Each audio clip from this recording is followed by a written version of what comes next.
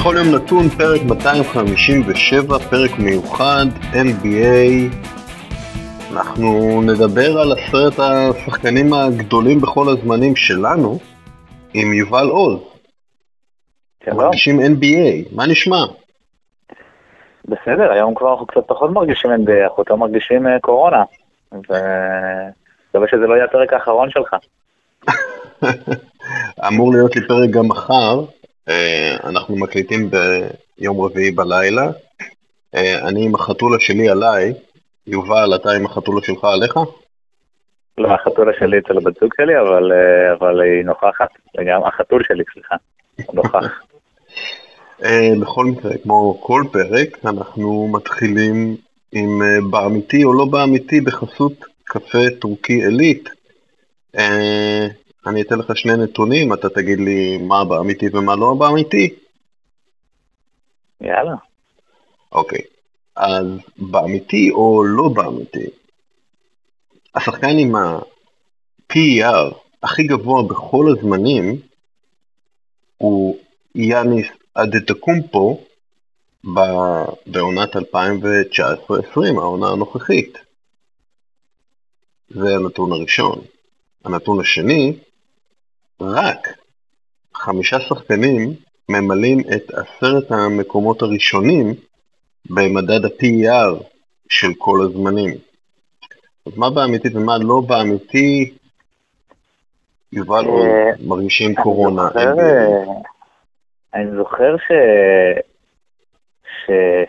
שיאניס כאילו הוביל את ה-PER כל הזמנים באיזשהו שלב בעונה הזאת. אני לא בטוח אם הוא עדיין במקום הראשון, והשני זה 5 שחקנים? כן, ב10 הראשונים.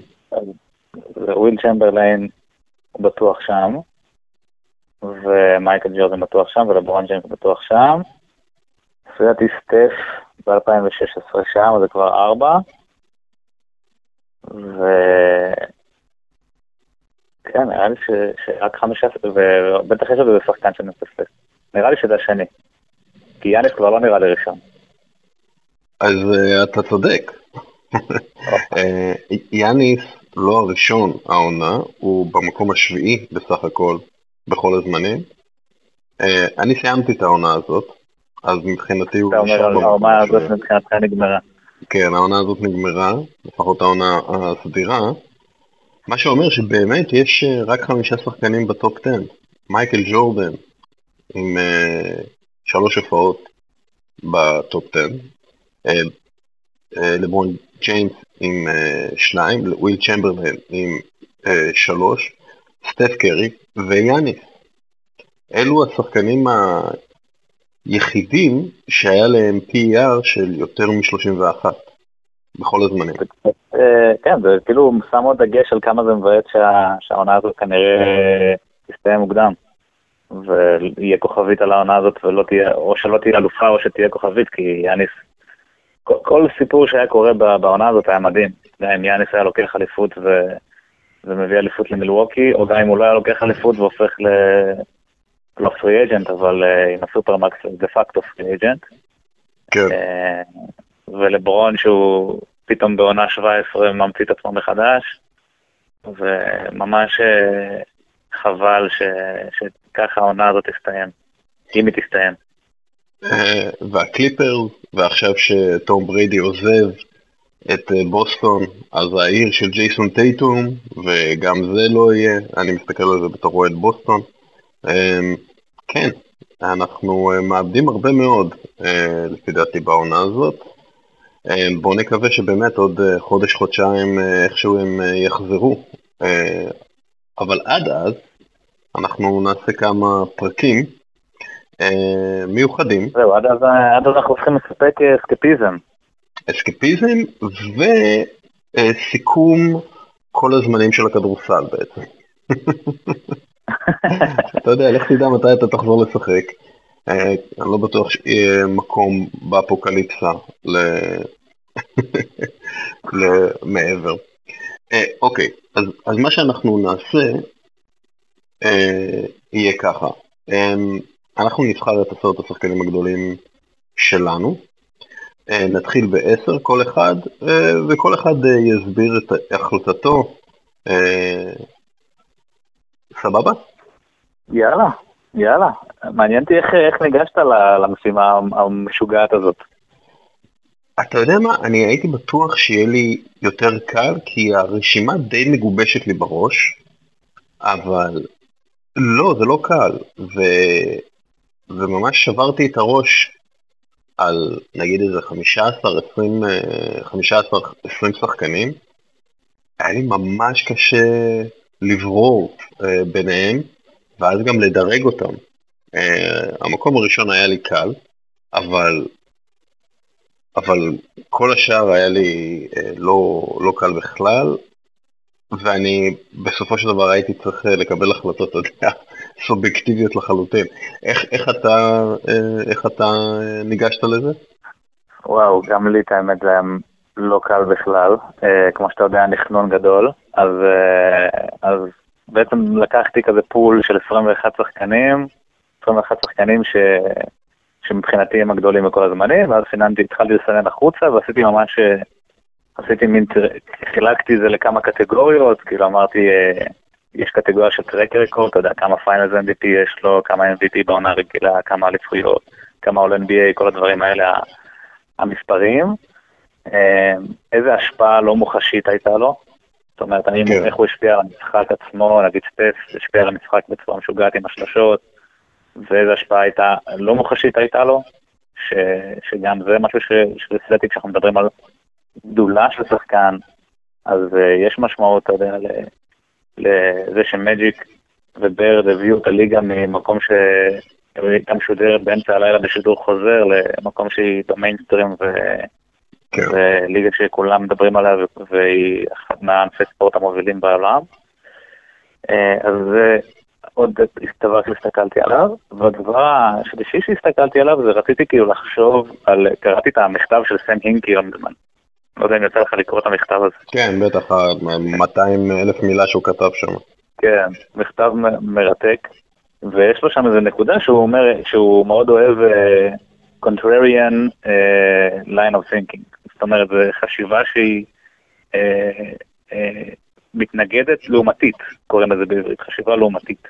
זאת אומרת, כל הזמן לחשוב למה לא לעשות משהו, או לחשוב איפה החור במה שאתה, בתיאוריה שלך. לקחתי זה לכיוון הזה, בקטע של כל שחקן שבעצם באתי לדרג, אמרתי, האם יש טיעון נגד שפוגע בקייס שלו? זאת אומרת, האם יש משהו שמכתים את הקריירה שלו, האם יש משהו שבגללו אני לא רוצה לשים אותו איפה שאני שם אותו, וגם כן נתתי לזה משקל, כי יש שחקנים שיש להם את זה ברמה מאוד, שזה מאוד מאוד חזק אצלם, ויש שחקנים שפחות. וגם כן זה משהו. וגם נתתי משקל, אתה יודע, אם שחקנים שיחקו אחד נגד השני, אז כן שמתי לזה משקל, כי לפי זה כן גם משמעות. כן, גם אני גם כן הסתכלתי על כל מיני דברים, ובאמת, אתה יודע, ניסיתי לחשוב כמו טרול, איך אני פוגע במורשת של השחקן הזה, שאני מאוד מעריץ בטח ומאוד מעריך. חשוב לציין, אנחנו עושים את גדולי השחקנים מהאיחוד של ה-ABA וה-NBA, שזה מעין נקודה בהיסטוריה שבה הכדורסל 1976 או 1977, זה תלוי איך אתם סופרים את המרג'ר. הכדורסל הופך לכדורסל מודרני, אנחנו מסתכלים על ליגה הרבה יותר גדולה, הרבה יותר מקצועית, וגם,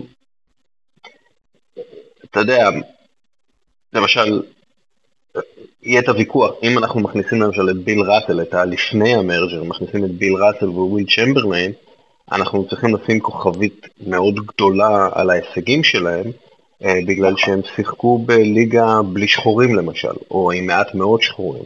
היה בעצם חוק מאוד גזעני, שאסר על קבוצות להחתים יותר משני שחקנים שחורים, או לשחק עם יותר משני שחקנים שחורים על המגרש, ומן הסתם זה מאוד השפיע על הליגה ומאוד השפיע על ההיסטוריה. ביל ראסל הוא גדול הכדורסלנים וגדול הספורטאים בכל הזמנים, אין ספק בקשר לזה, אבל אם אנחנו מתחילים איזושהי השוואה, אז אני חושב שעדיף והוגן יותר לעשות את זה מ-1977 ומעלה, נכון? כן, יהיה גם קשה להשוות, כאילו אני מסכים עם כל מה שאמרת, בנוסף, סופר קשה להשוות גם, אתה יודע, בין הקריירה של לברון ג'יימס לקריירה של לארי ברד, אנחנו עוד נגיע לזה, אבל זה אתגר מאוד מאוד גדול מה שאנחנו הולכים פה,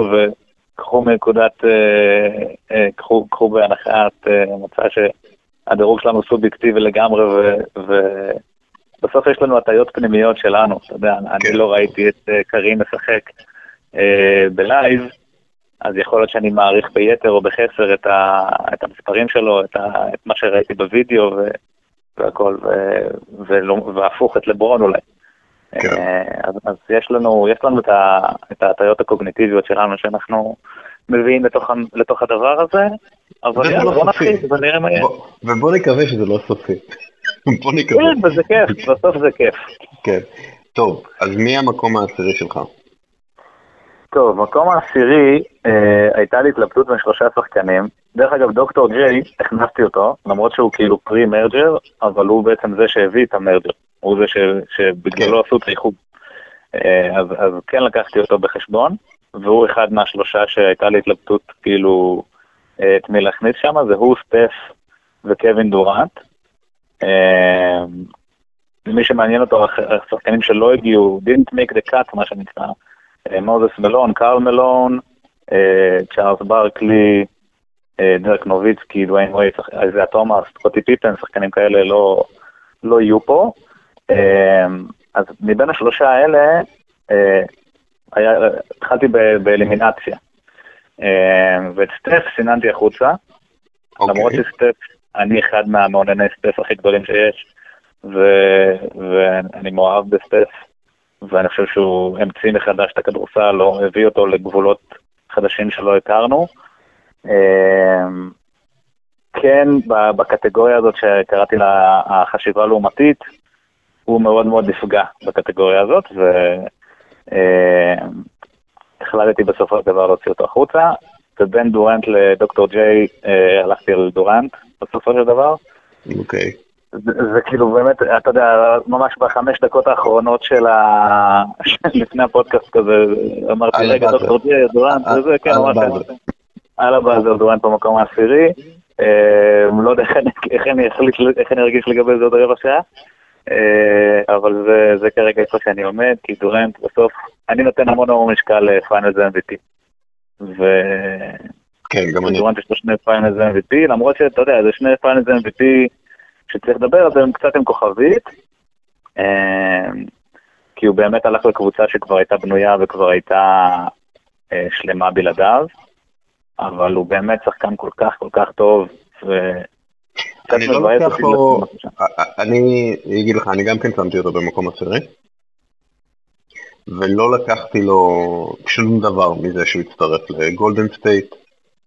הוא היה בסיטואציית כדורסל לא הוגנת עבורו באוקלהומה, עשה את המיטב שלו שם, עבר למקום שנכון, אומרים שזה קל, מה, לשחק עם סטף ודריימונד וקליי, לא היה אף פעם סופרסטאר בסדר גודל הזה שמצטרף לקבוצה כל כך טובה, והם מתמזגים כל כך בצורה כזאת מושלמת כמו שהוא עשה, לפחות בשנתיים הראשונות, ועם כל הבעייתיות של האישיות של דורנט, ואתה יודע, כל הסיפור הזה עם ברוקלין שאני לא יודע איך הוא ייגמר, עדיין באמת שחקן נדיר, ואני לא יודע כמה כאלה יהיו בעתיד. והוא אחד מאותם שחקנים כאלה שיגידו עליהם, לא עליהם, יגידו על שחקנים שאתה יודע, קצת גבוהים יותר מהממוצע וקצת ארוכים יותר מהממוצע, יגידו, הנה הדורנט הבא, הנה הדורנט הבא, הנה הוא הדורנט הבא. יגידו את זה אני לא חושב שאנחנו נראה דורנט. נכון, זה מה שיגידו על כל מי שקצת מזכיר אותו. אני חושב שזה, אתה יודע, המורשת הגדולה ביותר. חוץ מזה, כן, 2 אליפויות, 2 MVP בגמר, MVP אחד, 9 פעמים בחמישיות העונה, 4 פעמים מלך הסלים, ואני שמתי דגש גדול מאוד על יעילות, כמה שחקן יעיל וכמה שחקן הוא חבר טוב לקבוצה. אז דורנט די ירד בחבר טוב לקבוצה, כי אני חושב שהוא פירק משהו מושלם, אבל הוא כן היה במועדון ה-50-40-90, שזה משהו שאני שם עליו דגש מיוחד, ובגלל זה אפילו שקלתי את סטיב נש בכל הדירוג הזה, הוא לא נכנס, אבל דורנט אצלי ב10 ואצלך ב10, אני חושב שאנחנו יכולים לסיים את הדיון על מקום 10. מה אתה אומר? כן, זה כאילו רק מעניין אותי האם הפציעה שלו היא אחת המבאסות, כתבתי על זה שנה שעברה, היא אחת המבאסות בהיסטוריה, ואני באמת חושב יכול להיות שזה הטופ הכי גבוה שהוא יהיה. זאת אומרת, הוא כנראה לא יעבור את המקום העשירי.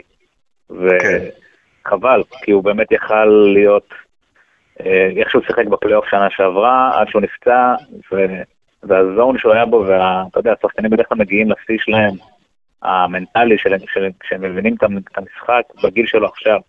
כן. ואם הוא לא היה נפצע, אי אפשר לדעת איך הוא היה מתפתח, ויכול להיות שהוא היה מגיע עוקף את לברון, ועוקף שחקנים אחרים בני זמננו, ומגיע, אתה יודע, למחוזות שלא הכרנו.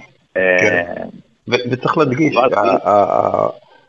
הפעמיים, הריצות פלייאוף שלו, שנגמרו באליפויות, הן היו מדהימות, והוא היה מדהים באמת, עד הרגע של הפציעה הזאת ביוסטון, וזה נגמר. אתה יודע, אני מקווה שזה לא נגמר באמת ככה, אבל זה נגמר וזה עצוב. מקום 9 שלך, או שאני אעשה את מקום 9? אני אתחיל. תתחיל. שקיל אוניל. בום. אנחנו ממשיכים באותו קטע. אוי ובואי, נו מה, לא יכול להיות. זה משעמם. טוב, שקיל אוניל. בטוח, יש לנו, אנחנו לא אוברלאפ להכל. לא דיברנו על זה בוואטסאפ. כן, שקיל אוניל, 4 אליפויות, 3 פעמים ה-MVP בגמר, MVP פעם אחת, בעונה הרגילה, 14 פעמים בחמישיות העונה, 3 פעמים בחמישיות ההגנה של העונה, מלך הסלים פעמיים, מלך הסלים זה מוזר להגיד, אבל אני אגיד מלך הסלים, ובאמת שחקן שהיה יכול להיות בקלות בטופ 2, והוא היה כל כך טוב שאפילו ב-50% מאמץ הוא הגיע לטופ 10. ואני זוכר אותו כסנטר צעיר באורלנדו, ואני זוכר שהסתכלתי על זה ואמרתי, זה הולך לשנות את עולם הכדורסל לנצח. לא יכול להיות משהו שהוא נראה ככה, וכל כך מהיר, וכל כך חזק, וכל כך אגרסיבי, ואיך אפשר לעצור את הדבר הזה בכלל? והוא הגשים, בוא נגיד, 50% מהפנטזיות שהיו לאנשים לגביו, את ה-50% האחרים הוא לא הגשים, לפי דעתי בעיקר בגלל, אתה יודע, התנהגות שלו, אבל הוא בהחלט, אתה יודע, ההשפעה שלו על הכדורסל, החוקים ששונו בגללו, הקרבות האדירים האלה בין סן אנטוניו ללייקרס ובין לייקרס לקינג, זה משהו שישאר אצלי בראש הרבה מאוד זמן, ולכן הוא במקום התשיעי בכל הזמנים.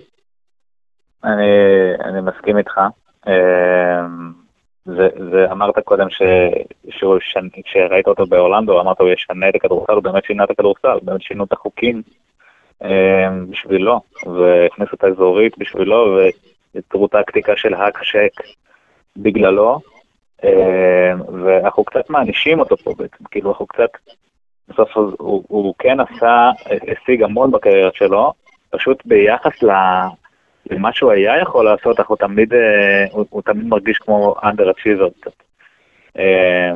אני זוכר שאני הייתי בחטיבה, כשהיה את הלייקרס, כשהם לקחו את הסריטית, והייתה תחושה שהם יכולים לרוץ עכשיו עשור עם קובי ושאק, ולקחת 7-8 אליפויות, והם לא עשו את זה בסופו של דבר, והם התפרקו, ואומנם עוד לקחו את אליפות עם מיאמי, אבל אז הם לא מימשו את זה, ובסוף אנחנו מענישים את שק באיזשהו מקום, על זה שהוא לא מקסם את השיא שלו, והוא בסוף סיים עם 4 אליפויות, אז אתה אומר, הוא עשה את שלו, גם ביל סימונס כתב על זה בספר שלו, הוא מביא אנלוגיה ממש טובה, ששק הוא השחקן הזה, הוא התלמיד הזה שבמקום להשקיע את כל המאמצים ולחרוש ממש ולהוציא 100, אז הוא יצא ערב לפני המבחן, הלך לשתות בירה, זרק את הזין והוציא 90. וה-90 שלו זה 4 אליפויות ו-MVP ו3 פיינלס MVP. זה אחלה 90, פשוט זה לא 100, ואנחנו מענישים אותו.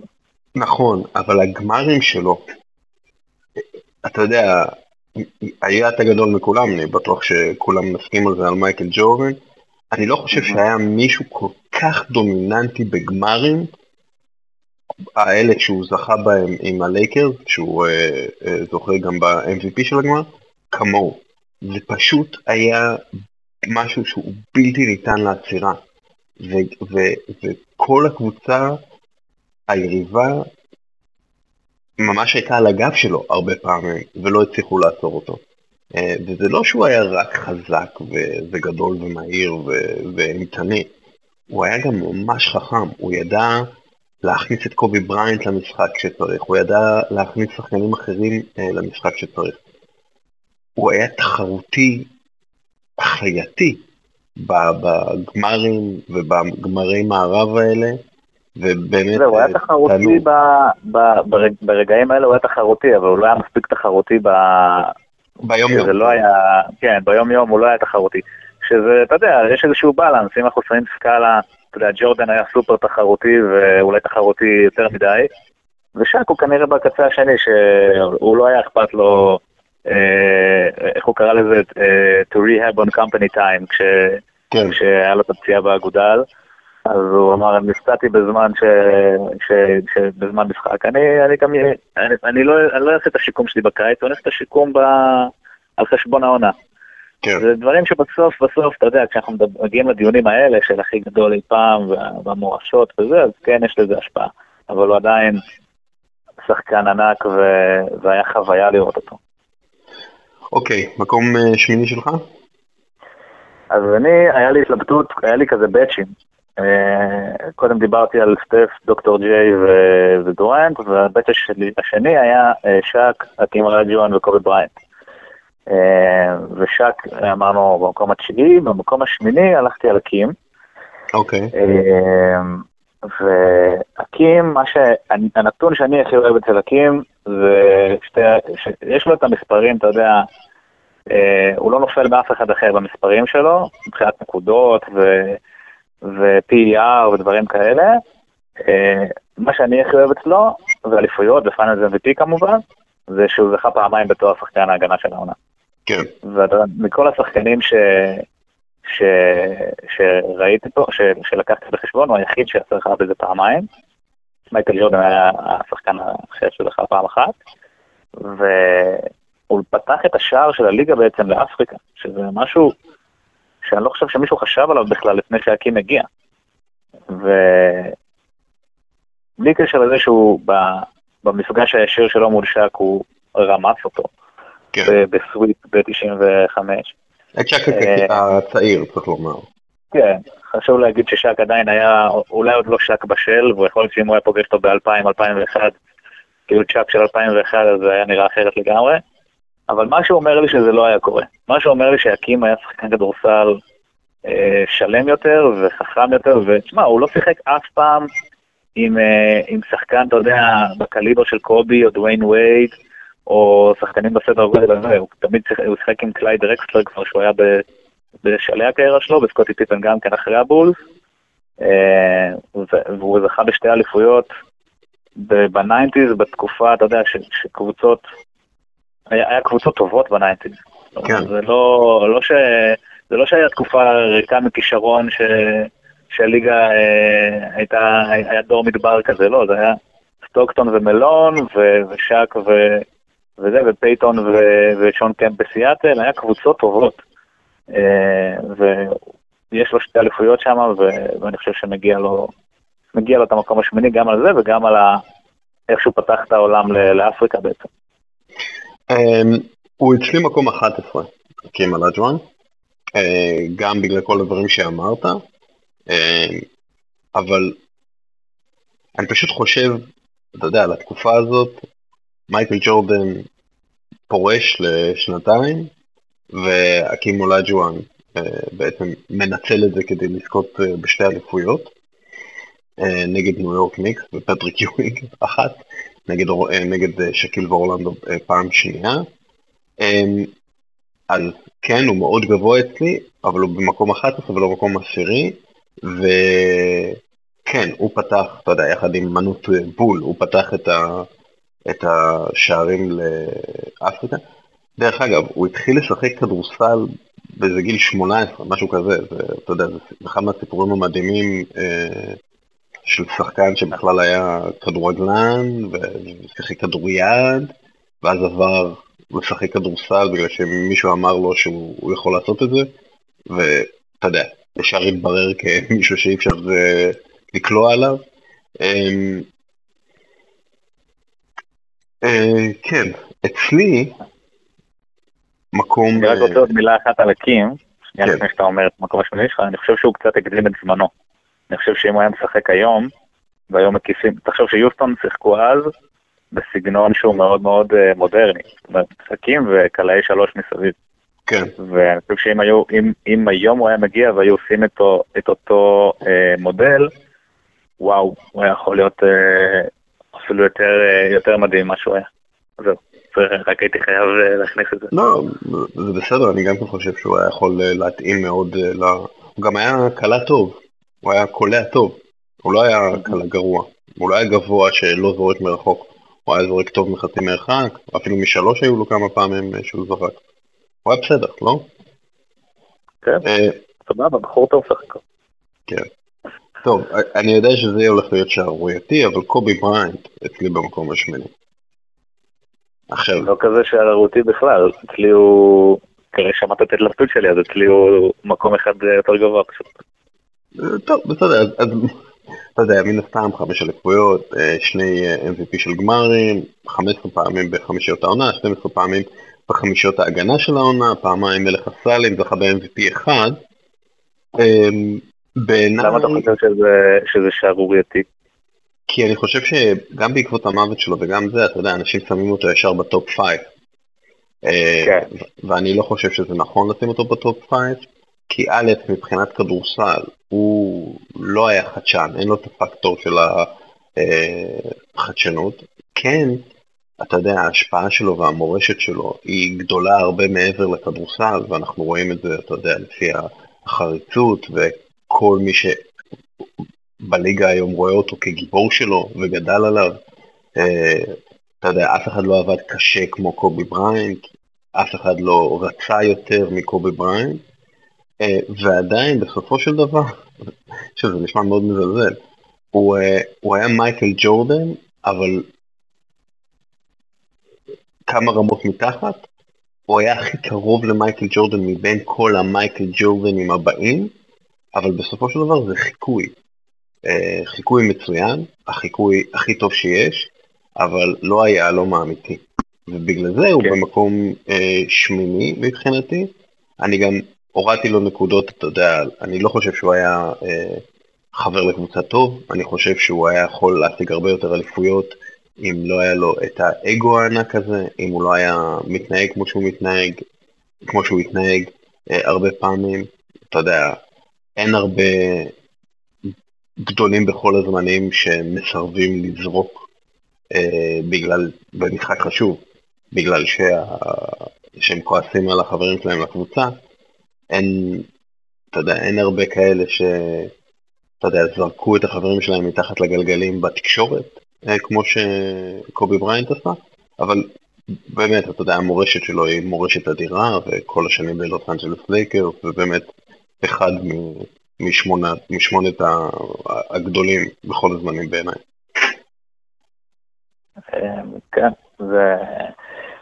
אם אנחנו מסתכלים מבחינת כדורסל, אז באמת אם אתה מסתכל על האחוזים שלו מהשדה, ה-EFG, נקרא לזה אחוזי קליעה משוקללים, הוא הכי נמוך מבין כל השחקנים ברשימה. כן, נכון. גם ב-PER הוא יחסית למטה, בעיקר כי בשנים הראשונות שלו, הוא פשוט היה לו סטטיסטיקות נמוכות, אז זה קצת פוגע בו. אני כן אגיד, בהקשר של מה שאמרת, שהוא זרק שחקנים מתחת through them under the bus, מה שנקרא, וכל הדברים האלה, ושרף אותם בתקשורת. אני חושב שעכשיו אחרי המוות שלו, אז באמת יצאו המון סיפורים על קובי,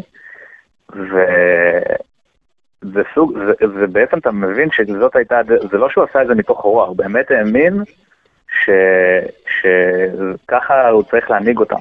זה היה סגנון המנהיגות שלו. והוא היה יוצא ושורף את פאו גסול בתקשורת, כי הוא האמין שזה מה שיוצא מפאו גסול את הדבר הכי טוב, ויביא אותו לשיא שלו בזמן שהוא צריך אותו. ולא עניין אותו שום דבר חוץ מניצחון. ואמרת מקודם שהוא היה חיקוי של מייקל ג'ורדן, זה נכון, הוא הדבר הכי קרוב למייקל ג'ורדן שראינו, עם זאת מאוד מאוד מאוד רחוק ממייקל ג'ורדן. אין לקובי, לא בחצי השני של הקריירה שלו, לא בחלק נשק, אין לו רגע בפלייאוף, בגמרים, שאתה אומר, וואו, איזה רגע, אתה יודע, כמו הבלוק של ברון, על איגודלה, או כמו הזריקה של ג'ורדן ב-98, אין לו רגע כזה, וזה קצת באוכריו. עם זאת, שמתי אותו במקום השביעי, אני כבר קופץ למקום השביעי שלי. לא, זה בסדר, מן הסתם אנחנו על זה. כן, כי היה לו גדולה שקשה לכמת למספרים, זאת אומרת, הוא עורר פחד ביריבים שלו, אתה רואה גם איך שכל הסיפורים שיוצאים עכשיו, מט בארנס ואימן שמפרט וכל מיני אנשים שפתאום מוציאים סיפורים על קובי, ואתה רואה את יראת הכבוד ואת ההרצה שמדברים עליו. כן. אגב, ההרצה אמיתית, זה לא הרצה, זה ההרצה שהייתה גם בזמן אמת. כלומר, השחקנים הריצו אותו, והם הכי כיבדו אותו, מבין כל השחקנים, כי הוא היה הכי פייטר, ואתה יודע, שיחק פצוע, שיחק עייף, שיחק חולה, אתה יודע, בא לעבודה, ובגלל זה מאוד כיבדו אותו תמיד, ובאמת בגלל זה הוא אחד מהגדולים בכל הזמנים. לחלוטין, ובסוף 5 אליפויות, 2 פיינלס MVP, ניצח את בוסטון בגיים 7, שבר לך את הלב, נגיע לו, מקום שביעי על זה. הורדתי אותו למקום אחד, מהשביעי. מעניין אותי מי הכנסת שאני לא הכנסתי לטופ 10. סטף קרי. אוקיי. סטף קרי מקום שביעי שלי. אתה יודע, תראה, ככה. סטף קרי, יש כדורסל לפני סטף קרי, ויש כדורסל אחרי סטף קרי. והוא הראשון, בעצם, שזוכה באליפות ככוכב שכלי הנשק העיקרי שלו זה השלשות, והיום כולם מחפשים את מישהו שיהיה הסטף קרי. עכשיו, בגלל סטף קרי התחלתי לראות כדורסל שונה. כל מושג הספייסינג, אתה יודע, אולי דיברו עליו לפני, אבל אחרי סטף קרי, אני ועוד רבים אחרים התחילו להסתכל על החללים ששחקן מייצר עבור חבריו לקבוצה. וסטף קרי, נכון, יש לו רק 3 אליפויות, אוקיי? אבל אין הרבה שחקנים שעשו את הרצף גמרים כמו שהוא עשה. צריך לזכור שנכון, 2 מ3 האליפויות היו עם דורנט, אבל אליפות ראשונה זה בתוך קבוצה אורגנית של שחקנים גרעין שנבחר בדראפט ביחד, והם שינו את עולם הכדורסל. יותר מזה, עזוב את היעילות, כן? אתה יודע, מן הסתם הוא במועדון 50, 40, 90, אבל העוצמות של השינוי שלו, השינוי שהוא עשה בכל הליגה, הוא הכריח הוא לקח את הליגה הזאת מעידן give me the ball and get away, אני אשיג לך את הכדור. הכדור יהיה אצלך ויהיה לך יותר טוב, ויהיה לך יותר מקום לעשות מה שאתה רוצה עם הכדור כשאני על המגרש. כלומר, אני לא חושב שדורנט היה נכנס לטופ 10 בלי סטף קרי, למשל. אני לא חושב שהיינו רואים כדורסל כמו שאנחנו רואים היום בלי סטף קרי, ואתה יודע, המספרים שלו, השלשות, הניצחונות, זה באמת, אני לא יודע מה יישאר, מה הוא יעשה בהמשך הקריירה, אבל הוא עשה מספיק כדי להיכנס למקום שביעי שלי. אני ממש שמח שבחרת את סטף. כאילו, כי אני לא בחרתי בו, יש לי רציונליזציה שלמה למה לא בחרתי בו, אבל אני ממש שמח שבחרת את סטף. מי שמכיר אותי וקרא אותי קצת ועוקב אחרי יודע שסטף, יש המון, המקלדת שלי חוותה הרבה מאוד כתבות פרו-סטף בקריירה שלה,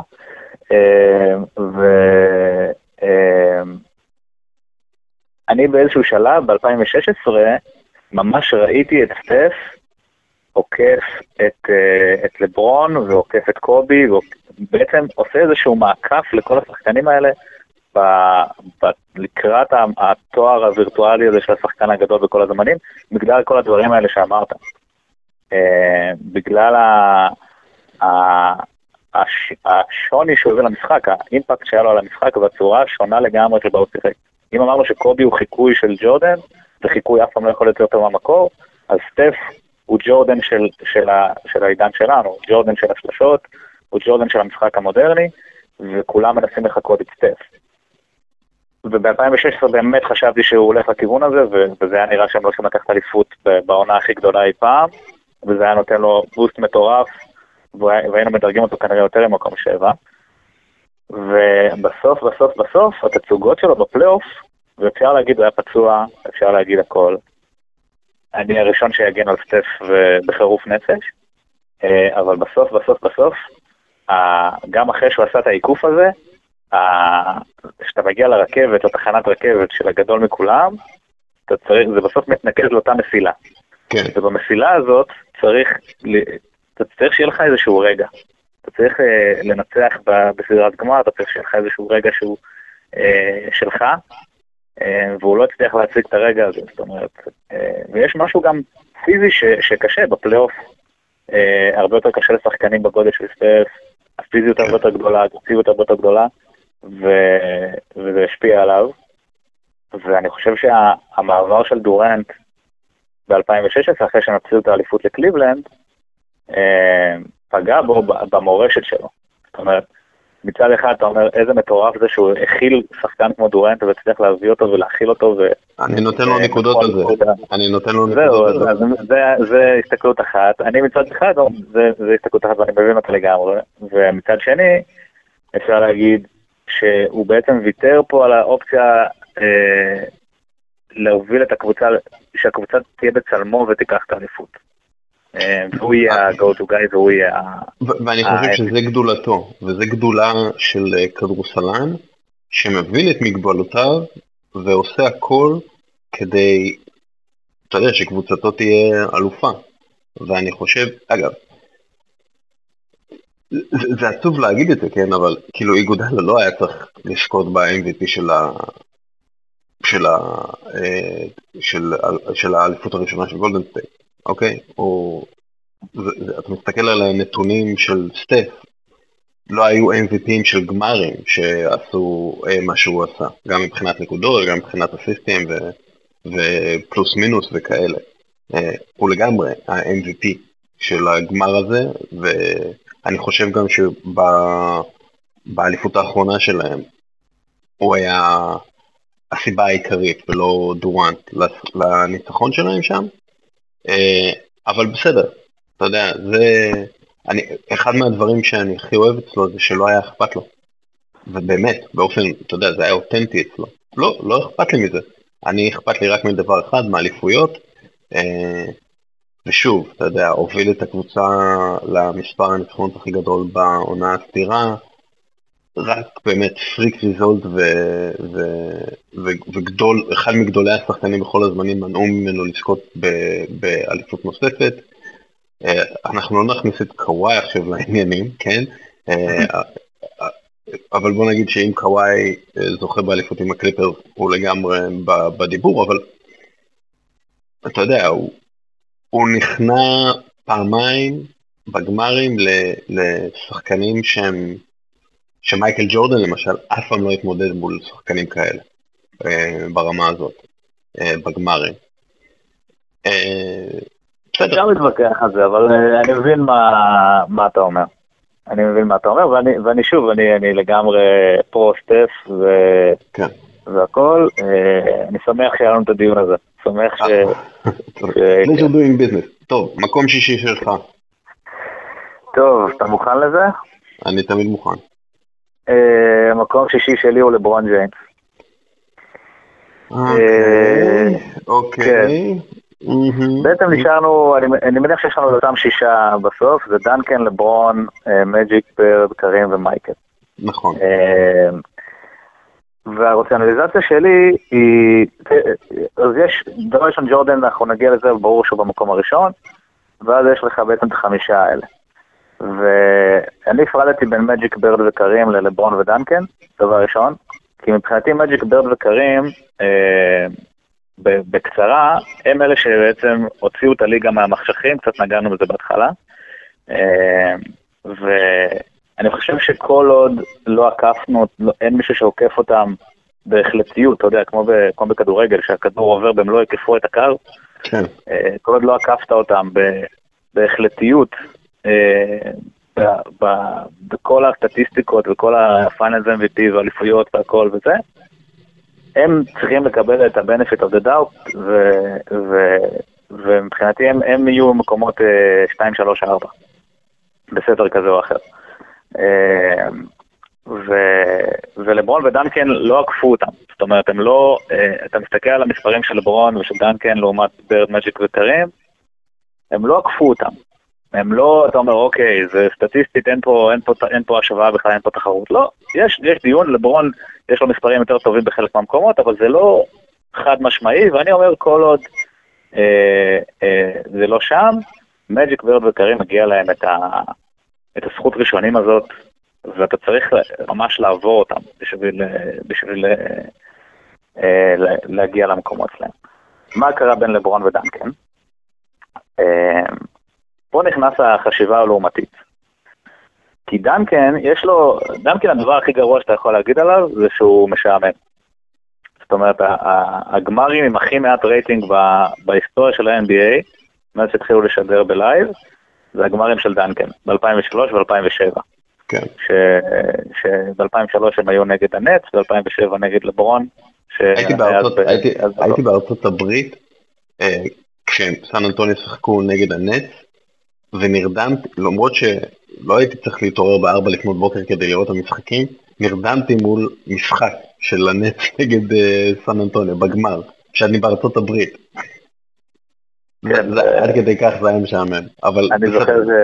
אני זוכר שאח שלי שאל אותי כמה משחקים נראה לי בסדרה הזאת, של הקליבלנד נגד ספרס, אמרתי לו, יש 3 משחקים, נראה לי יוותרו על הרביעי, אין צורך. אבל למה, אז זה כאילו הדבר הכי גרוע שאתה יכול להגיד לו דנקן. ולעומת זאת לברון, אתה יודע, יש לו המון זכויות, הוא מקום שלישי בנקודות, ו3 פיינלס MVP, ו9 הופעות בגמרים, והכל. אבל יש לנו קצת recency bias, זה כזה הטיית הזמן הקצר, שאנחנו חווים את לברון פשוט, והוא חלק מהחיים שלנו כל כך הרבה זמן, והוא באמת שחקן כדורסל מדהים, יכול להיות שהוא השחקן כדורסל הכי טוב אי פעם. אבל כשאנחנו מדברים על גדולה, אז לברון מבחינתי יש לו כמה פאקים. הפאק הראשון הוא שהוא לא מזוהה עם אף קבוצה, והוא לא נתן לעצמו להיות מזוהה עם אף קבוצה. זאת אומרת, מצד אחד זה אחד הדברים כן, מה? אני נותן לו הרבה קרדיט על זה. זהו, אתה יכול להסתכל על זה. אתה יכול להסתכל על זה, כן. אני אומר, הוא השחקן הראשון שלא מזוהה עם אף קבוצה, בטופ, אתה יודע, בטופ 10, הוא השחקן הבכיר, הכי בכיר שלא מזוהה עם אף קבוצה. אולי קליבלנד, אתה יודע, אבל זה גם כן לא, הוא היה כאילו הבן החוזר, הוא לא היה מזוהה, אנחנו מכירים אותו ממיימי ומקליבלנד ועכשיו מלוס אנג'לס, הוא לא לברון מי. מייקל ג'ורדן, אפילו שהוא שיחק בוושינגטון, הוא תמיד יהיה שיקגו בולס, מג'יק ג'ונסון מן הסתם, לייקרס, לארי ברד, בוסטון, טים דנקן, סן אנטוניו, כן? לברון ג'יימס מזוהה עם לברון ג'יימס, ואני נותן לו הרבה מאוד קרדיט על זה, הוא על קבוצתי. אז אני מגיע לו המון קרדיט על זה, והפאוור מובס שהוא עשה בקריירה שלו, אם זה הדיסיז'ן, או איך שהוא חזר לקליבלנד והכל, מגיע לו המון קרדיט למה שהוא עשה, אתה יודע, לעידן הפלייר אמפאורמנט. השאלה היא, האם זה לא פגע בו במורשת שלו ובקריירה שלו? כי אני לא יודע אם הוא היה חותם בקליבלנד ל5 שנים, אחרי החוזר רוקי שלו, לא ל3 שנים. האם הם היו בונים קבוצה אחרת יותר טובה סביבו, כי הם לא היו עם אקדח לרקה, והאם במיימי לא היה תמיד את הפחד הזה שהוא יעשה אופט-אאוט ב-2014, האם הם היו בונים קבוצה קצת יותר לטווח ארוך, או חושבים על דברים קצת יותר חכמים? כן, אני לא יודע. אני חושב אוקיי, אני אגיד מי המקום שישי שלי, המקום שישי שלי הוא טים דנקן. ואתה יודע, מן הסתם, בגלל כל 5 אליפויות, 3 MVPים של גמר, 2 MVPים, 15 פעמים בחמישיות העונה, 15 פעמים בחמישיות ההגנה, באמת, אתה יודע, אחד מהגדולים. זה נתון מטורף, 15 פעמים בחמישיית ההגנה זה נתון מטורף. אתה יודע שרק 9 שחקנים בהיסטוריה ניצחו יותר משחקים ממנו, בעונה הסדירה, אם מוסיפים את הפלייאוף, רק 2 ניצחו יותר ממנו. כלומר, כמה ניצחונות היו לו בפלייאוף לאורך השנים האלה. אנחנו מדברים על לברון ג'יימס, שהוא היה... אתה משכנע, אתה משוכנע, אני שמתי אותו מקום 5.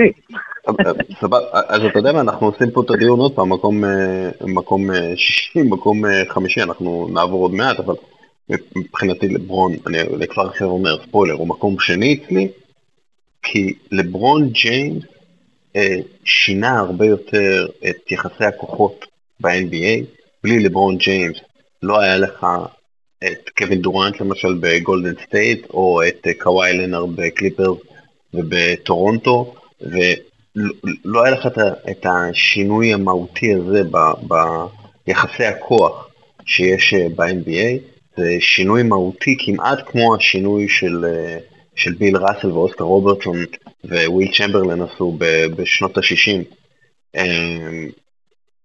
ואני חושב שזה מאוד מאוד משמעותי. אני נותן לו הרבה יותר נקודות, הוא מקום שני אצלי, אז אנחנו נקפוץ קצת, אבל בכל מקרה, אני חושב שאתה יודע, המורשת שלו מעבר למשחק, העובדה שהוא היה עם משקולת בשם המורשת של מייקל ג'ורדן על הגב שלו, לאורך כל הקריירה, והוא הצליח להגיע לרמות שהוא הצליח, כשבגיל 15 כבר, או בגיל 16 קוראים לו The Chosen One, והוא נכנס לליגה כשחקן הייסקול, ועל ההתחלה הוא כבר הופך לשחקן שעושה אימפקט על הקבוצות שלו, האבולוציה שהוא עשה, השינוי שהוא עשה במשחק שלו, ואיך שהוא שינה את המשחק כמה וכמה פעמים, כל הדברים האלה. טים דנקן היה the big fundamental, כמו שאמרת. ואתה יודע, אין בכלל ספק, כאילו, לפניו סן אנטוניו לא הייתה שום דבר, הייתה קבוצה, היא לא הייתה אימפריה, הוא עזב אותה כשהיא אימפריה, כשהיא הקבוצה שהיא הדוגמה לכל הזמנים, וזה הרבה בזכותו, גרג פופוביץ' וארסי ביופורד יגידו את זה. ועדיין טים דנקן, אני לא רואה אותו כגדול כמו קרים אבדול ג'אבר, מג'יק, לארי ומייקל, ולברון עוקף אותו באימפקט מחוץ למגרש, על הכדורסל, כי אם נגיד טים דנקן, האימפקט שלו הוא בסופו של דבר מקומי ונוגע אך ורק בסן אנטוניו, הקבוצה שהוא הכי מזוהה איתה. אגב, טים דנקן מנהיג הרבה יותר גדול מלברון ג'יימס לפי דעתי. הוא גם ניצח את לברון בקרב במצ'אפ האישי ביניהם. נכון, אבל זה אף פעם לא באמת היה, כן, אבל זה אף פעם לא היה במצ'אפ, כי הם אף פעם לא באמת שיחקו אחד מול השני, כן? זה כמו שקרמלון ומייקל ג'ורדן זה לא באמת היה מצ'אפ. למרות שמייקל ג'ורדן כנראה... כן, זה לא כמו מצ'אפ כמו הקים מול שק, אבל עדיין, אני עדיין נותן קרדיט לדנקן על הניצחון הזה. כן, ועדיין לברון ניצח אותו גם כן, כלומר זה לא שהוא לא ניצח אותו, נכון, לטים דנקן היה יותר, אבל גם הוא ניצח אותו כשהוא היה צעיר יותר, לא משנה. אז מה שאני חושב זה שטים דנקן בהחלט אחד מהגדולים בכל הזמנים, הפאוור פורד הגדול בכל הזמנים, אבל לברון, אתה יודע, לא בהרבה, אבל גדול ממנו, בגלל זה אני שמתי אותו מקום שני, אבל אוקיי, מקום שישי, אתה שמת את לברון, אני שמתי את טים דנקן. מקום חמישי את טים דנקן, דיברנו עליו מספיק. אוקיי, כן, מקום חמישי שלי זה לארי ברד. וקצת קשה לי לשים אותו במקום חמישי, כי הוא השחקן שגדלתי עליו, והוא השחקן הכדורסל הראשון שאהבתי, והוא השחקן הכדורסל שרציתי, כשאני שיחקתי כדורסל רציתי להיות לארי ברד. 3 אליפויות, 2 MVP של הגמרים, 3 MVPים, 10 פעמים בחמישיות העונה, 3 פעמים בחמישיות ההגנה, מועדון 50, 40, 90 פעמיים. הוא ייסד אותו. הוא ייסד אותו, הוא המייסד שלו. אגב, היום, אתה יודע, קודם כל הוא חבר לקבוצה של האיש עם הכי הרבה ניצחונות בהיסטוריה של הליגה, רוברט פריש.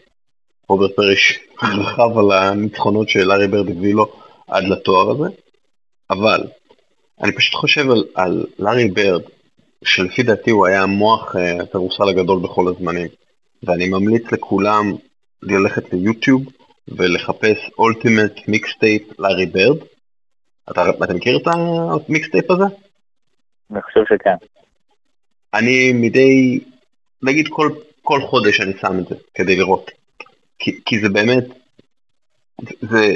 זה הכדורסל בעיניי, והוא עושה את זה, והוא שחקן,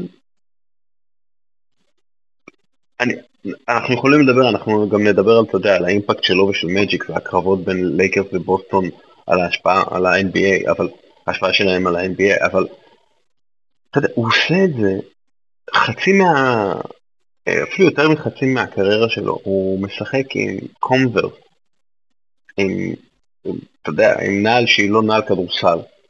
לא הייתה... אתה חושב שהוא הגיע מוקדם מדי לליגה? זאת אומרת, הוא היה מגיע היום.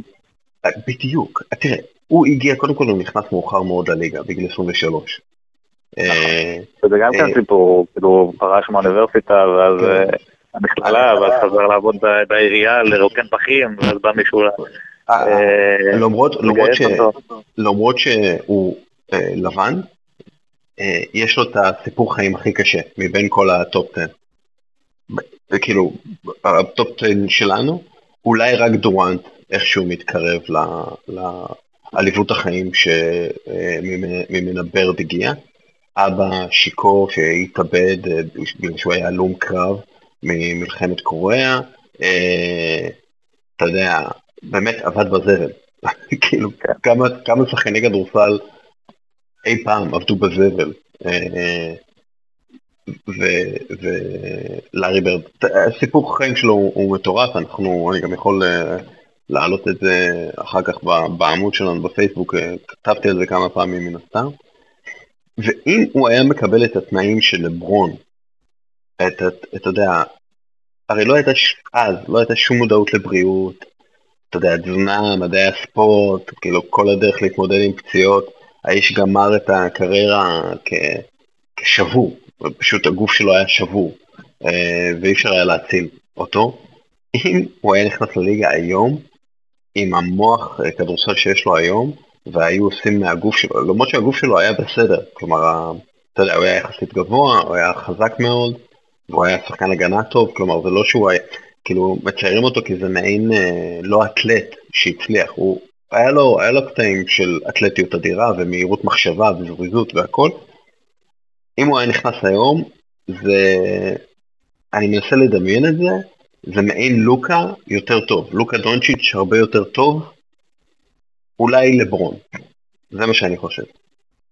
תחשוב שכל מה שהוא עשה, כל מה שאמרת עכשיו אצלי הוא מקום 4, כל מה שהוא עשה עכשיו הוא עשה בתכלס בקריירה של 10 שנים, השנתיים האחרונות שלו כבר היו יחסית, הוא כבר היה פצוע וממש כאילו... כן, הוא היה שוכב על הבטן, אני זוכר את המשחקים האלה, הוא היה שוכב על הבטן, כשהוא היה יורד לספסל הוא לא היה יכול לשבת בגלל כאבי גב, זה הזיה, אתה יודע, זה... ב10 שנים הוא לקח 3 אליפויות ושינה את הליגה. והמוח כדורסל הזה שאתה מדבר עליו, זה משהו שהוא לקח איתו הלאה גם, הוא הבן אדם היחיד, זה אפילו לא שחקן, הבן אדם היחיד שזכה גם ב-MVP כשחקן, גם בתואר מאמן העונה וגם בתואר ה-GM של העונה. נכון. זאת אומרת, אף אחד אחר בכלל לא נמצא באטמוספירה של הדבר הזה, כי הוא באמת מוח כדורסל חריף מאוד,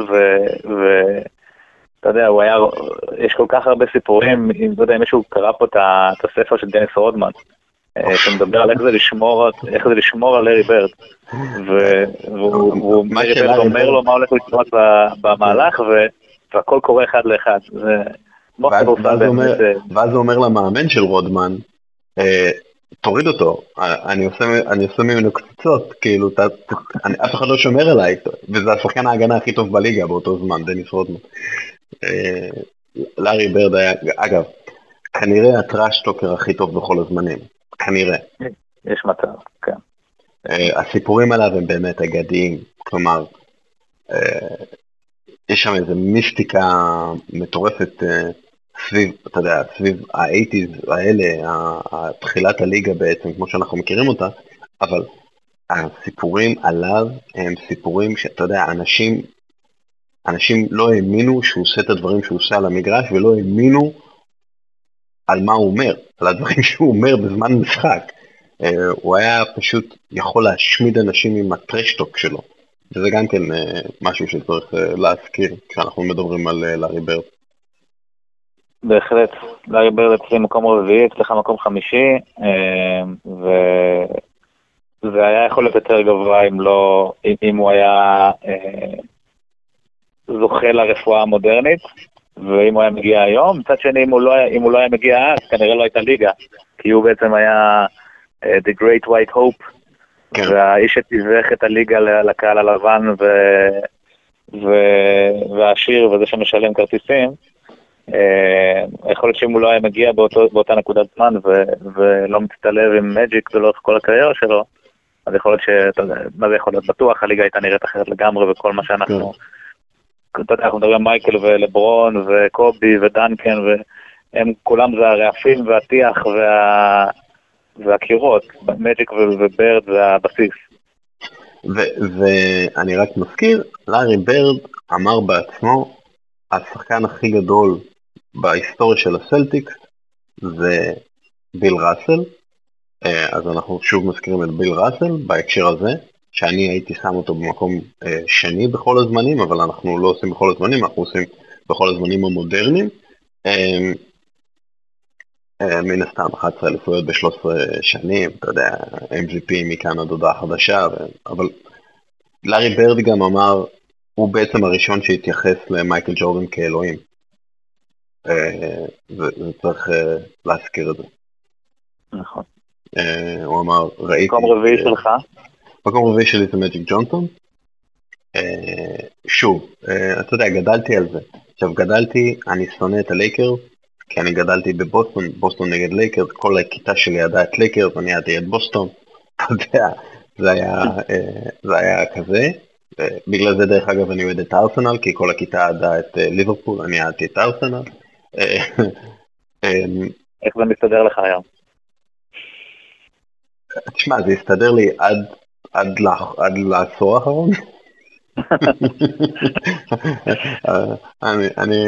כן, אז לא מדברים על זה, מזל שזה, אבל מג'יק ג'ונסון, אתה יודע, גם 5 אליפויות, 3 MVPים, 3 MVPים של הגמר, 3 MVPים בכלל, 10 פעמים בחמישיות העונה, 12 פעמים אולסטאר, טופ 5 באסיסטים בכל הזמנים, וההשפעה שלו, שוב, ההשפעה שלו עם לארי ברד על המשחק היא אדירה, לא היה NBA כמו שאנחנו מכירים אותו, בלי מג'יק ג'ונסון, בלי השואו טיים, בלי אתה יודע, השחקן האדיר הזה שפשוט המציא מחדש את המושג מסירה, הוא פשוט הפך את זה לאומנות ושואו יותר גדול מקליעה ומדנקים. אגב, לפי דעתי למג'יק ג'ונסון יש איזה 2 דנקים בקריירה שלו, משהו כזה, אתה יודע, הוא היה לא אתלטי יותר מלארי ברד, נגיד את זה ככה. וההשפעה שלו על החברה אחרי הפרישה שלו מ-HIV, תחשבו על פצצת אטום שנופלת בזמן מגפת הקורונה, וזה בערך מה שהיה כשמג'יק ג'ונסון פרש. פשוט, אתה יודע, הלם מוחלט, וכולם היו בטוחים שהוא הולך למות, והיה, אתה יודע, איידס זה בערך, כולם חשבו שהולכים למות מאיידס, ואי אפשר יהיה לעשות סקס יותר בחיים. זה היה, אנשים פחדו לגעת באנשים עם HIV, ופחדו לדבר איתם, ופחדו להיות איתם באותו חדר, ומג'יק ג'ונסון שינה לחלוטין את העניין הזה, וגם הוא נתן תקווה ענקית לאנשים עם HIV, והוא פשוט חי חיים מלאים ושלמים, ואיש עסקים מאוד מוצלח, נשיא כדורסל לענייני כדורסל פחות מוצלח, אבל באמת, אתה יודע, לחלוטין מסלול חיים משוגע. אז זהו עכשיו קריירה של שחקן כדורסל. מסלול חיים מטורף. ומה שהכי עומד לי, אתה יודע, כשעשיתי את המחקר לקראת הפודקאסט הזה והכל, פתאום אתה מסתכל על הדברים, 9 הופעות גמרים, כמו לברון, ב-12 עונות. כאילו, מטורף. ו5 אליפויות, 3 פיינלס MVP, וכל כך הרבה רגעים, כל כך הרבה רגעים שהוא צרב את עצמו בתודעה, זאת אומרת, על זה שהוא זכה בפיינלס MVP, בעונת הרוקי שלו, במשחק שקרים היה פצוע, והוא שיחק כסנטר וקלה 42 נקודות, ההוק שוט מעל קווין מקייל, מה זה, 87? הבייבי סקאי הוק, כן. בדיוק, והנשיקה שהוא נתן לאיזיה תומאס, אתה יודע, דברים כאילו שאפילו לא רק כדורסל, אבל כל כך הרבה רגעים שהוא צרב אצלנו בתודעה, אפילו אני, אתה יודע, שנולדתי בסוף שנות ה-80, אפילו עוד לא זכיתי לראות את מג'יק משחק, גדלתי לתוך העולם הזה שמג'יק יצר, ולתוך התודעה הזאת שמג'יק יצר, ראיתי איזה דוקו עליו לפני כמה זמן, ואתה באמת רואה איזה השפעה הייתה לו על כדורסל, שהוא וברד היו, אי אפשר להפריד ביניהם, הם היו fire and ice, מה שנקרא. גם אפילו במכללות, אם אנחנו הולכים אפילו למכללות, הרי מג'יק מצליח את ברד בגמר של ה-NCAA, בעונה שברד ניצח 33 משחקים רצופים עם מישיגן סטייט, מהמכללה שלו, סליחה, מישיגן סטייט זה המג'יק, ובעצם אתה אומר ב10 שנים, אינדיאנה, כן, אינדיאנה צודק, ומג'יק ב10 שנים לקח 5 אליפויות, פלוס אליפות ב-NCAA, שאז זה היה משהו ענק, הוא היה השחקן הראשון שנבחר ראשון בדראפט, בלי שהוא סיים 4 שנים, שהיום אנחנו אומרים מה זה, זה כאילו כולם יוצאים מהתיכון, כולם עושים one and done, אז זה היה כאילו משהו משוגע, ואני חושב שהוא אצלי מקום שלישי, והוא לחלוטין שחקן ואדם גדול. כן, וצריך, אתה יודע, גם אם אנחנו שמים למשל את טים דנקן, שמישהו ששינה, הפך את סן אנטוניו מקבוצה סתם לאימפריה, אז מג'יק ג'ונסון, אמנם לייקרס היו קבוצה מאוד גדולה ומאוד עשירה, ועם אליפויות ממיניאפוליס, אבל מג'יק ג'ונסון הפך אותה לסמל של לוס אנג'לס, והוא עשה את זה עם חיוך, אתה יודע, מן הסתם גם יחד עם דוקטור ג'רי באס, אבל אין לוס אנג'לס לייקרס בלי מג'יק ג'ונסון, וצריך גם לשים על זה דגש. דרך אגב, לארי ברד היה באינדיאנה סטייט, לא באינדיאנה, רק זה חשוב להזכיר, אבל באמת, מג'יק, יאללה, בוא נעבור. מקום שלישי. אז מקום שלישי שלך, ואני מניח שזה קרים, מקום שני שלי זה קרים. ובוא נדבר קצת על קרים, כי יש דיון באמת, אתה יודע, מג'יק וקרים, הרי שיחקו ביחד המון שנים, זכו ב5 אליפויות ביחד, קרים גם לקח אליפות אחת בלי מג'יק במילווקי, ואני חושב שקרים, הסיבה שאני שם את זה במקום שני, בין הבץ' הזה של מג'יק, ברד וקרים, זה שהוא בעצם חווה, הרבה מהדברים שלברון חווה בעידן המודרני, קרים חווה אותם בזמנו בשנות ה-70, אתה יודע שעדיין לא היה תקשורת והכל היה נורא שונה, אז מעבר לזה שבוא רגע נעשה סדר, קרים הוא השחקן עם הכי הרבה נקודות אי פעם ב-NBA, 38,387 נקודות, זה ביפר הכי הרבה מבין כולם, 6 אליפויות, 10 הופעות בגמרים, 15 פעמים אול NBA, 19 פעמים באולסטאר,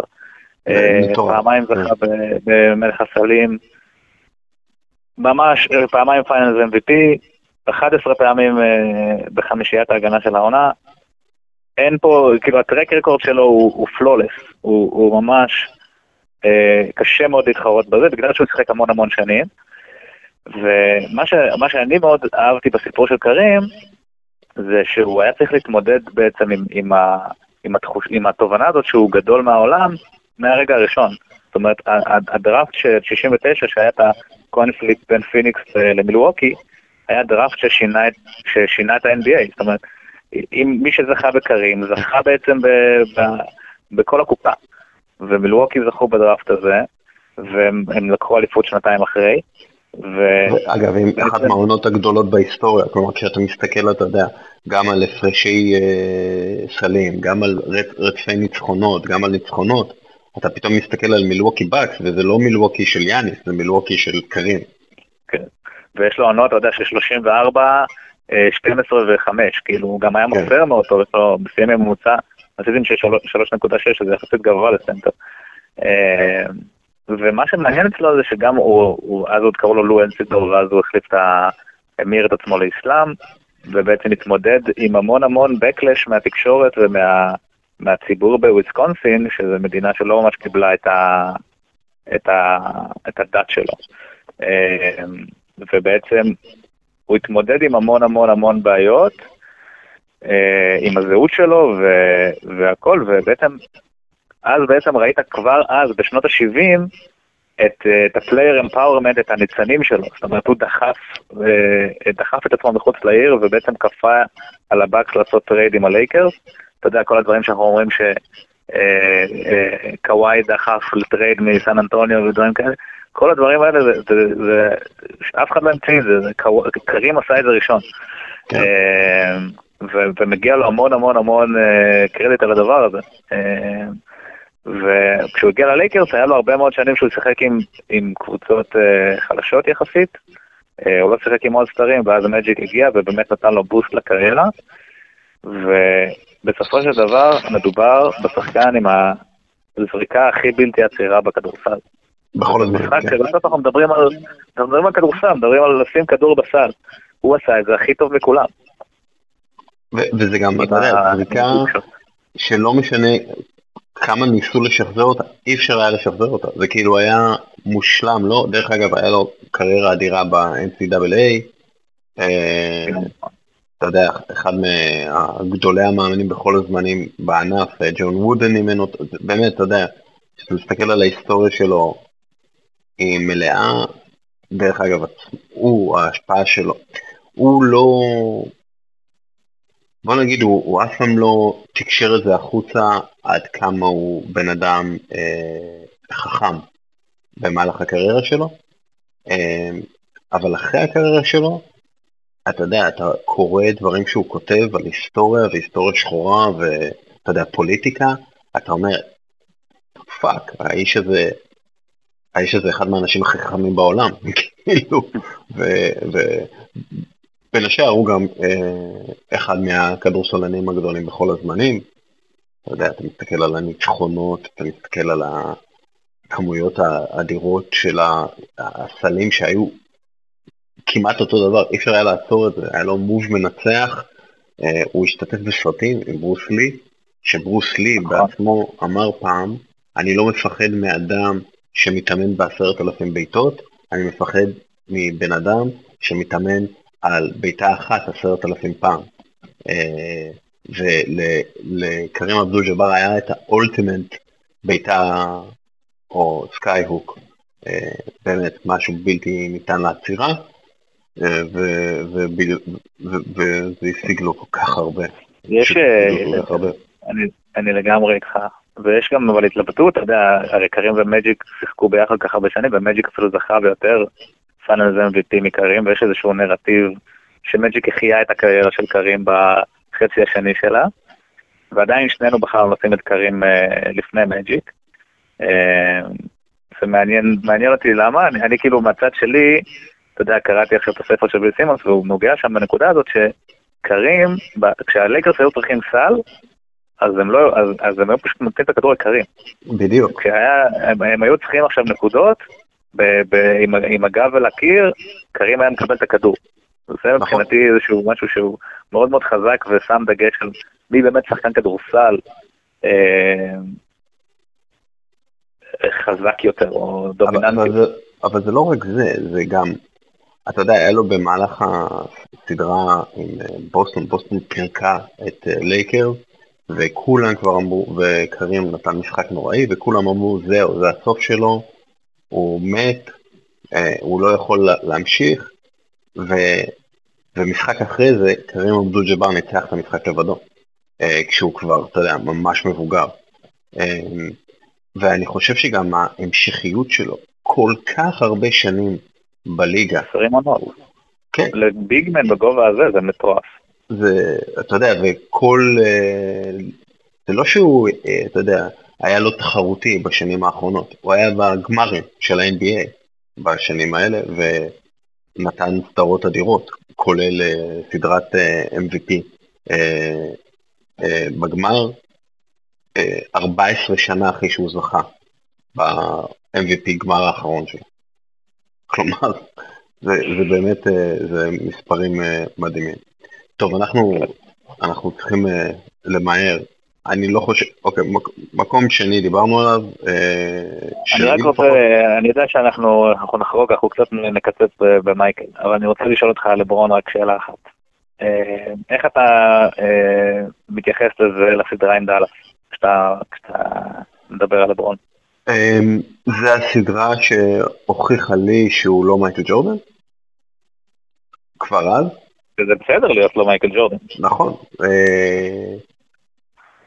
אין מה, לכל שחקן יש סדרה כזאת. אפילו למייקל ג'ורדן הייתה סדרה כזאת בפלייאוף, אתה יודע, לא בגמרים, כי הוא אחד ממה שהופכים אותו לגדול זה שהוא, אתה יודע, הוא הגיע לגמר ואף אחד לא אפשר היה לנצח אותו.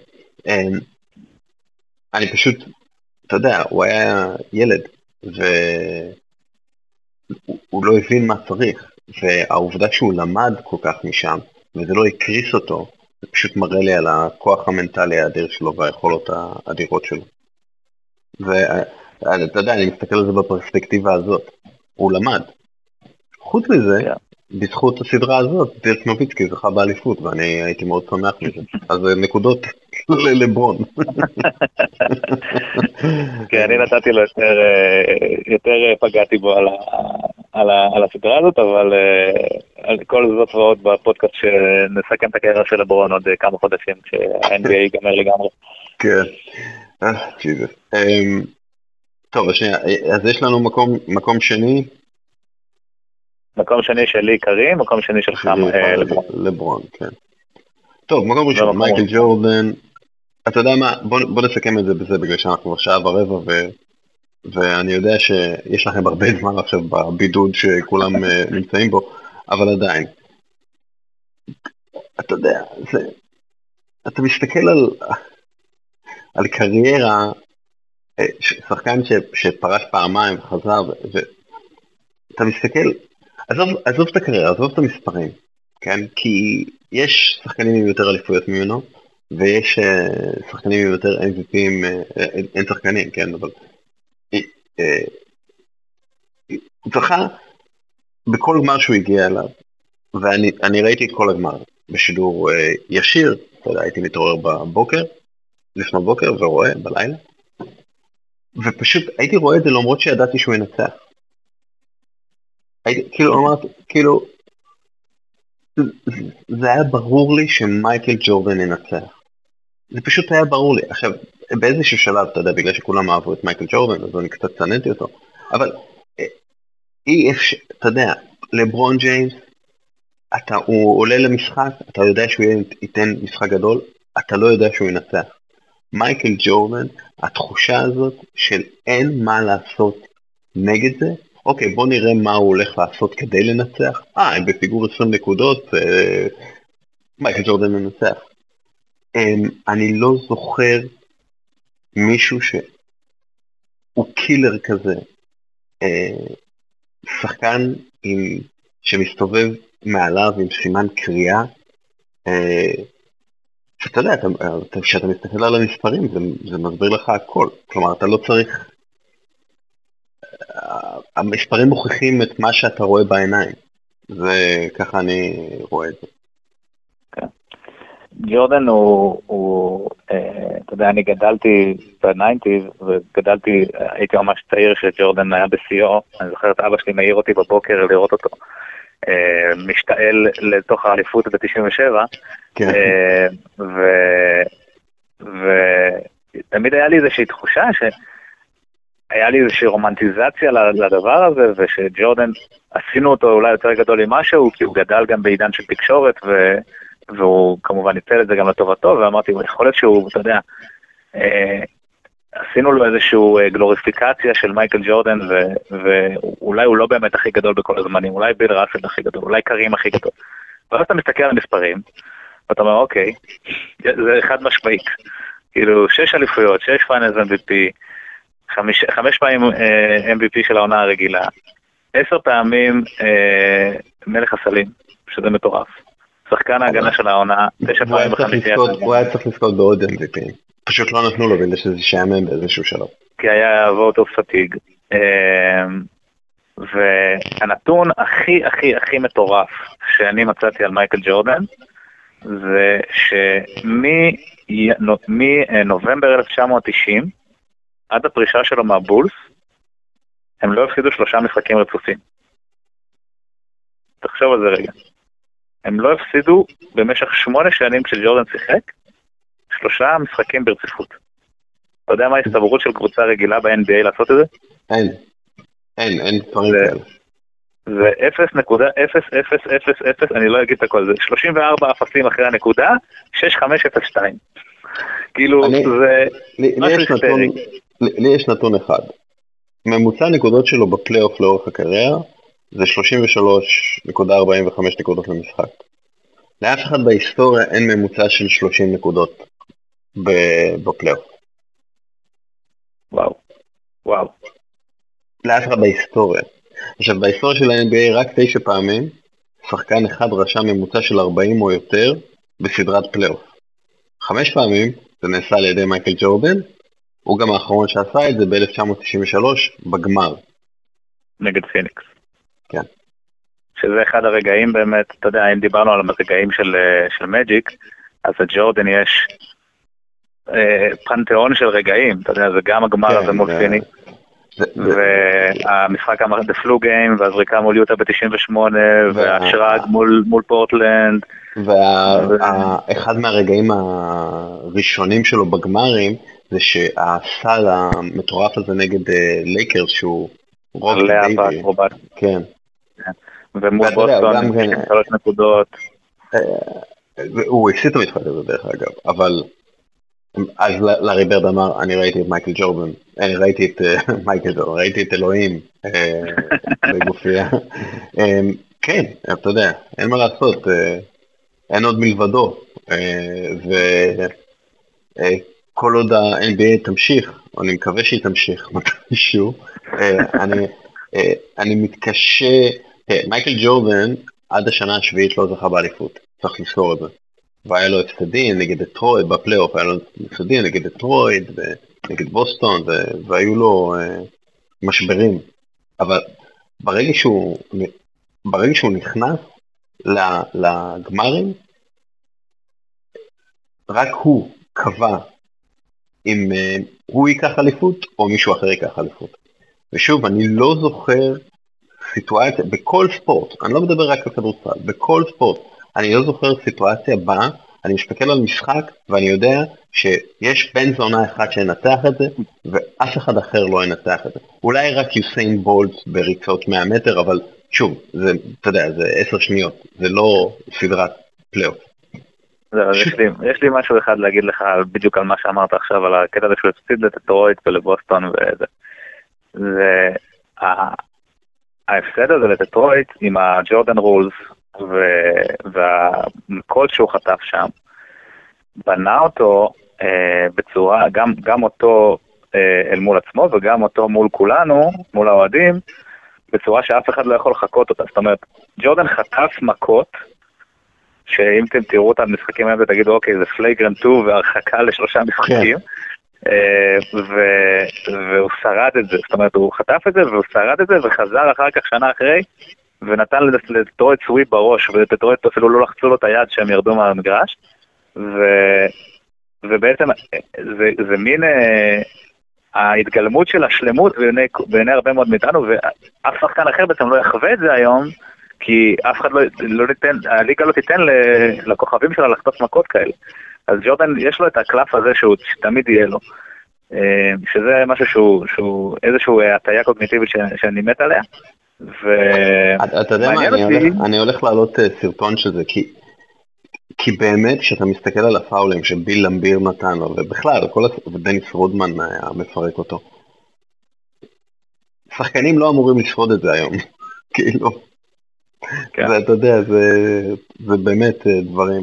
אגב, וצריך להזכיר שמייקל ג'ורדן היה, מלבד זה שהוא שחקן ענק, הוא היה שחקן הגנה two-way player. הוא זכה בשחקן ההגנה של העונה, בדרך כלל שחקנים ווינגמנים לא זוכים בתואר הזה, זה מטורף.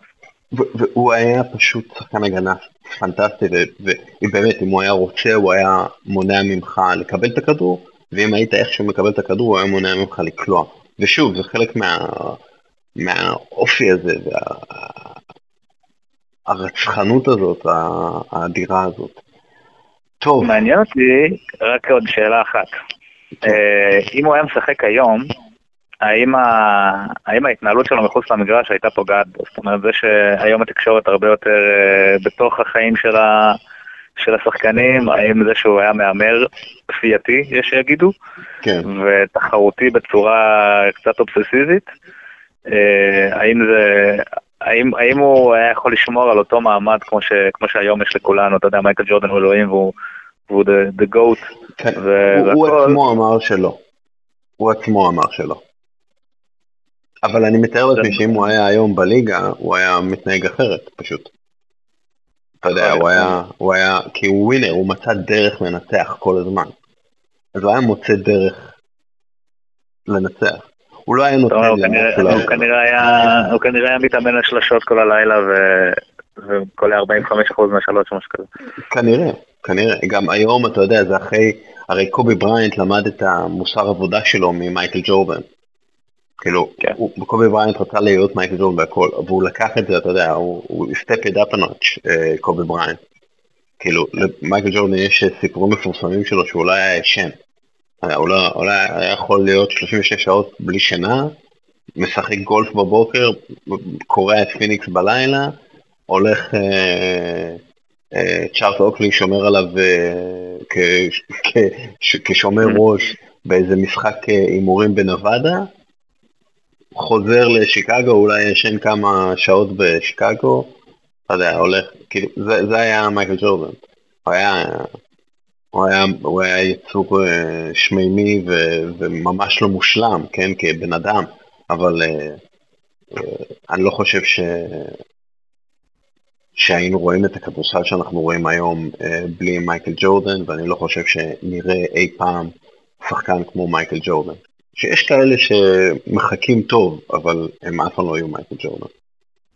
לא, ג'ורדן הוא המודל לחיקוי, או לאו דווקא המודל לחיקוי, אלא הוא השפיץ של הפירמידה, והוא באמת רחוק מכולם, מה שעושה זה שהוא לא דווקא מוכשר יותר מכולם, הוא עבד יותר קשה מכולם, זה איזשהו מסר שאפשר לקחת אותו לחיים. אתה יודע, אני בתקופת מבחנים שלי, אני זוכר בשנה א', שהייתי כזה בדאון, הייתי רואה רעיונות של מייקל ג'ורדן, והוא היה מספר על איך הוא היה מתאמן ומתאמן ומתאמן ומתאמן, והיה מגיע לסיטואציה שהוא מרגיש כל כך, שהוא מתאמן כל כך הרבה, שהוא כבר לא מפחד, הוא כבר יודע איך הכל ייראה, ואיך הסיטואציה תיראה במשחק כשהיא תקרה. ולקחתי את זה, אתה יודע, לחיים שלי ולמבחנים בחשבונאות ומקרו. אני בטוח שהוא מאשר את המסר הזה. אני בטוח שהוא מקשיב.